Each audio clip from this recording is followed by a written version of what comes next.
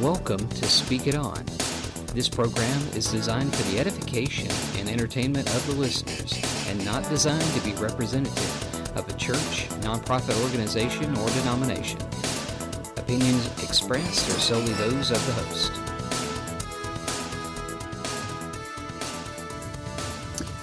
Hey, it's LA. Welcome back. This is the Resurrection Season 2019, aka Easter. I don't tend to use Easter very much, simply, at least when I'm referring to it, just because Easter, the term Easter, comes from and derives from a fertility goddess by the name of Ishtar. And you may have heard that name flying around somewhere. But if somebody says, hey, are you celebrating Easter? I'm not going to snap their heads off. I just don't use the term myself. So here's the thing. This season, by the way, Passover season, and the Feast of Unleavened Bread is extra super special. Even in certain churches and certain traditions, even more so than Christmas. Why is that? It's because, to be honest, pretty much everyone knows Christmas, the birth of Jesus didn't happen December 25th. But nevertheless, we celebrate the Nativity around that time.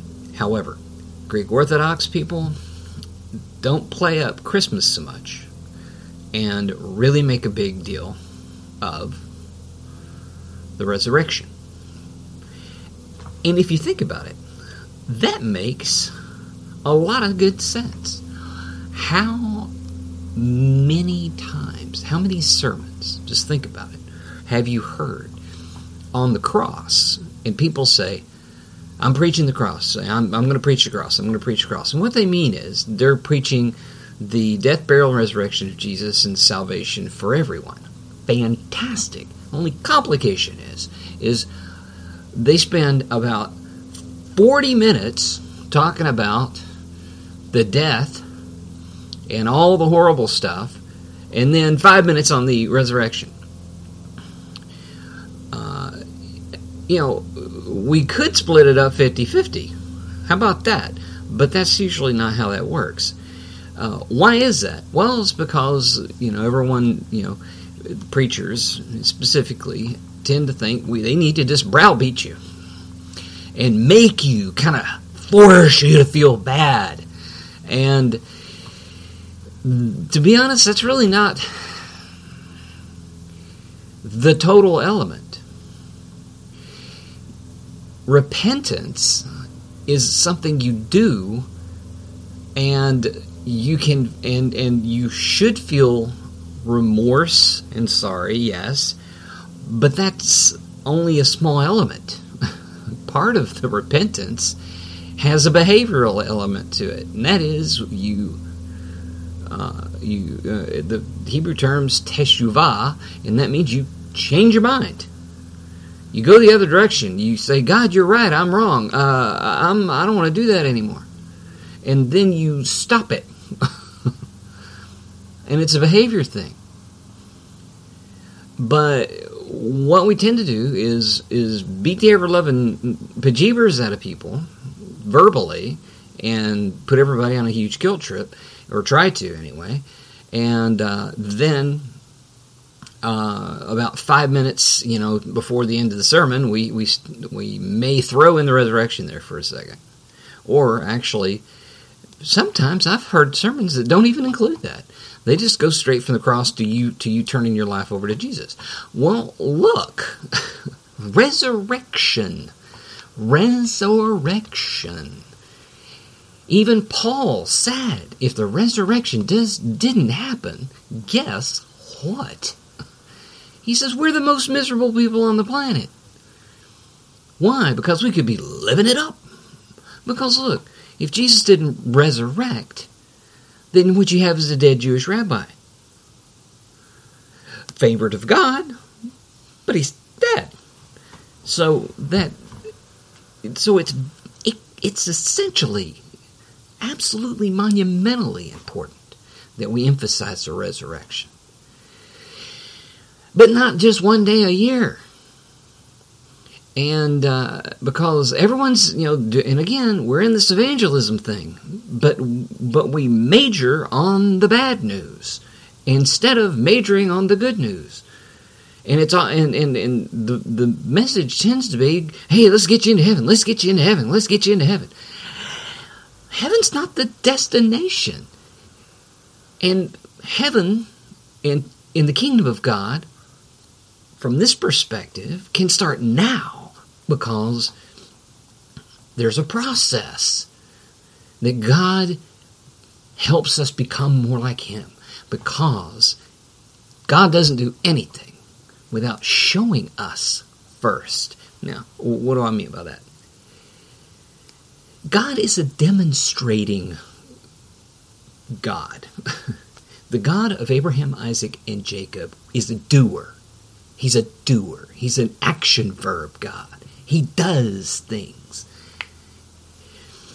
And here's what I mean.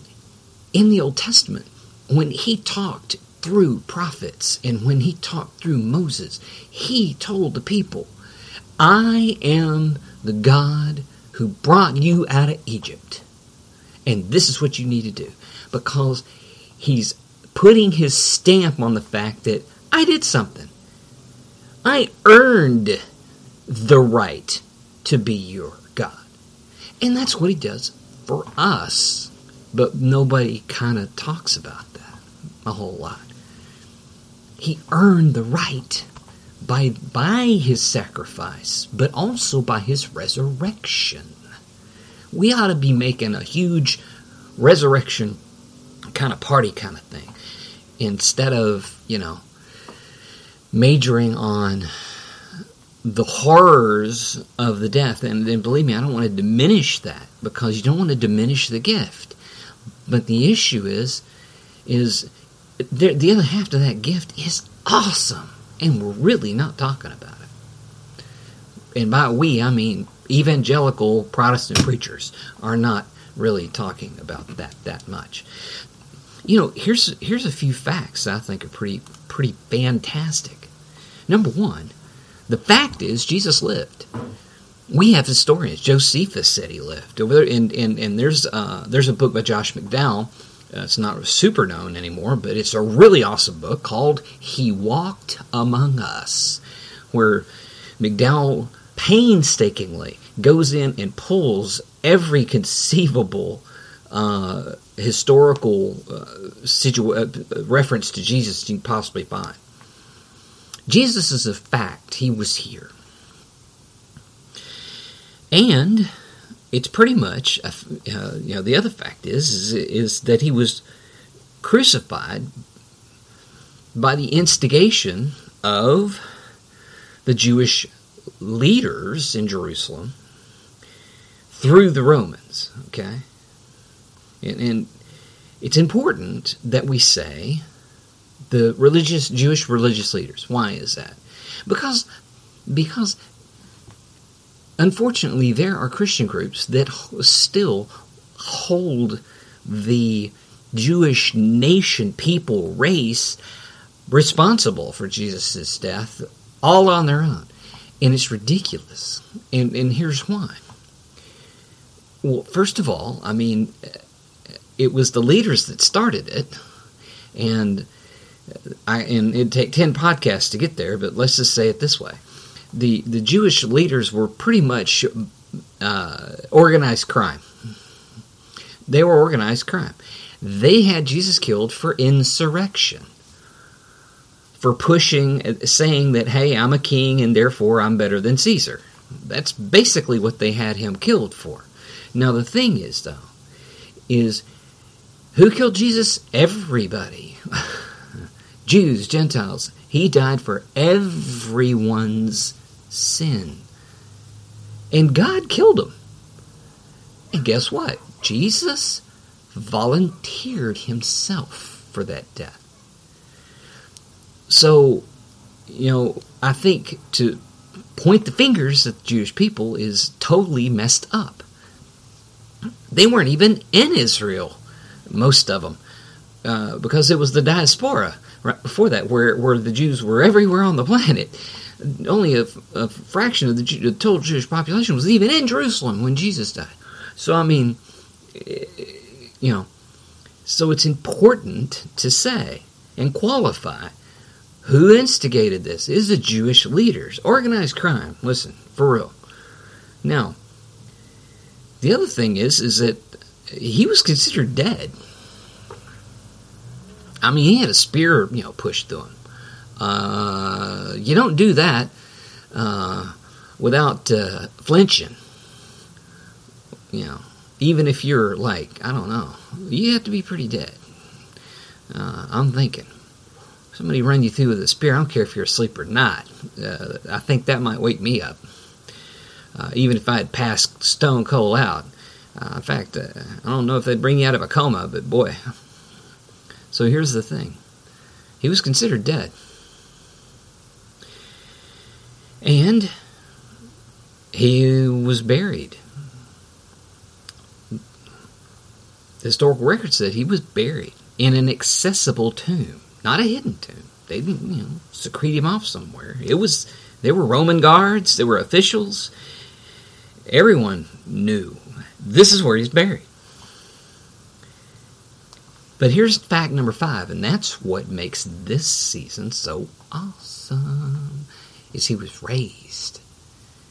He was raised, tombs empty. Now that is the biggest thing that people just get all sideways over. Because resurrection, by the way, is different than resuscitation. And I didn't think that up, of course. I mean, that's literally I learned that through another teacher. And I had never thought of it this way. See, Lazarus, when Jesus raised him up, he got sick and he died again. In the Old Testament, when people were raised, I mean, Elijah raised somebody, and I think Elijah raised somebody, and Paul in the New Testament raised somebody. But they all died again. When Jesus was raised, it was resurrection because he will never die again. And it's because of that special moment, that special power, that special thing. He can give that to us. And that, yes, we may go, but when we come back in his power, when he raises us back up, we will never die again, ever. That's awesome. That's the crux of the Christian faith. That's the crux of belief in Jesus. That is the heart and the pumping blood of the entire faith, is the resurrection. Because again, if you don't have the resurrection, then what you have is a dead Jewish rabbi. Famous, powerful, but dead. And the beauty is, he was raised. He was absolutely raised. You see, part of the reason we know that is because the Jewish leaders, well, according to, and I look at the biblical record as being historically accurate, okay? And people will roll their eyes at that, but there's no archaeology that's proved it wrong at this point. It's been under scrutiny for a long time. There's tons of information on that it is correct. The first thing is, of course, the Jewish leaders, paid people off, and they were trying to disprove it at the time. Okay, so, well, even if you're saying, I don't know, I don't believe that necessarily. Well, think about this. The disciples were persecuted for preaching. I mean, heavily persecuted. I don't mean, slap on the wrist, don't you do that again. No.